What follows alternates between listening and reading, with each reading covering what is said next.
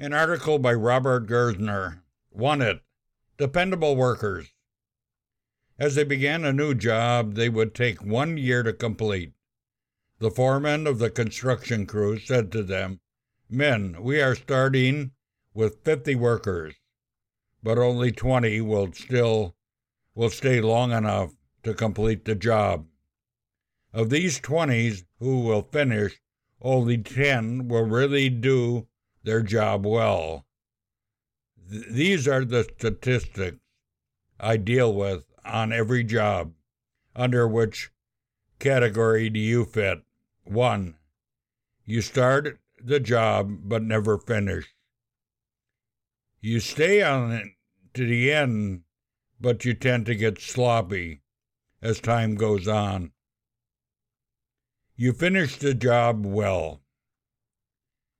Well, the assemblies today, there are dependable needs for young men and women who are willing to dedicate themselves to the local work of the assembly.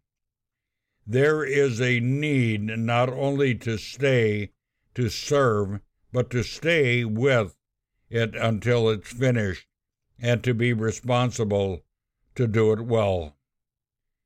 If you ever worked at construction or putting together anything, whether in a workshop or in a kitchen, there are some important guidelines that you are to follow to make the job, to make it a job well done. 1. Attendance. I cannot do any job if I am not there. Sometimes the hardest part of a job is to get there on time. Some never really get to be helpers in a local assembly because they are missing. So often, they that do not even know what the needs are. Paul said of Demas, "He has forsaken me, having loved this present world." 2 Timothy 4:10. Demas would have explained it differently. He would have given many good reasons as to why he was not there when he was needed. But the truth is, he had other interests in this world, and they came before the work of the Lord, and he was not there when he was needed. 2. Attitude. A bad attitude makes any job difficult, and unusual results in doing the job carelessly, showing disregard and irresponsibility towards the completion. For God is not unrighteous to forget or overlook your labors and the love which you have shown for his name's sake in ministering to the needs of the saints. Hebrews 6:10. When love is the motivating factor in any service in the assembly, it brings about an attitude that is pleasing to God, an atmosphere that is untied the children of God. Many cease in their service in the assemblies because they are not appreciated, thanked, or complimented. If we are looking for God for rewards and not to men, this attitude will prevail even under criticism. 3. The ingredients.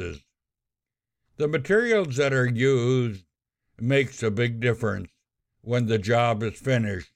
The best cook cannot get results if the ingredients are faulty.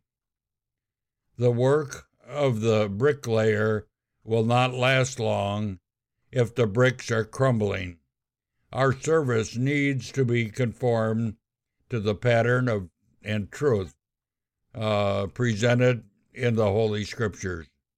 The saints in the early church steadfastly preserved because they devoted themselves continuously to the instructions of the apostles. Acts 2:42. We no longer have apostles to instruct us, but we have their inspired instructions preserved for us in the Word of God. We serve best when we are submitting ourselves daily to the instructions of God's Word. 4. Workmanship. The experience of the workman is reflected in the results of the work. It is necessary to be an apprentice before becoming a journeyman or skilled worker. Practice and instructions ought always to precede the final performance of the task.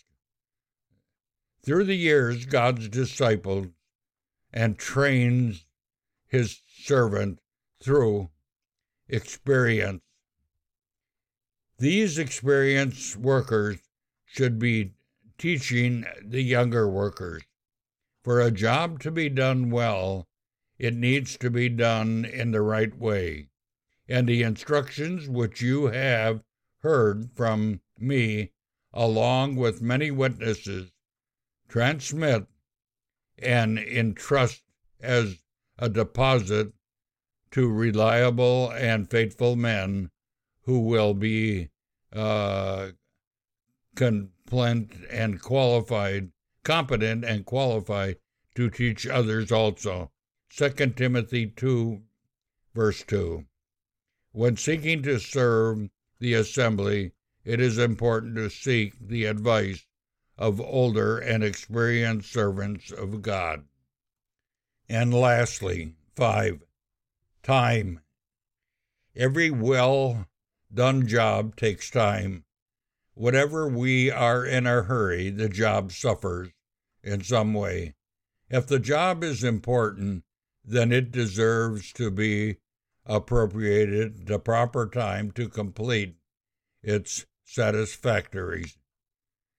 Too often, the laborers in assemblies receive a low priority in their schedule.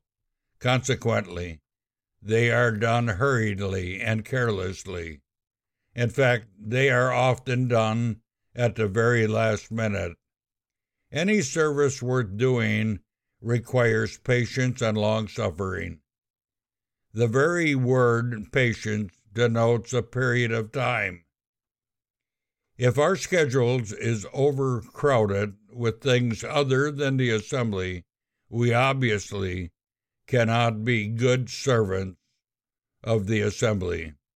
See how the farmer waits expectantly for the precious harvest from the land, so you also must be patient. James 5, verses 7 and 8.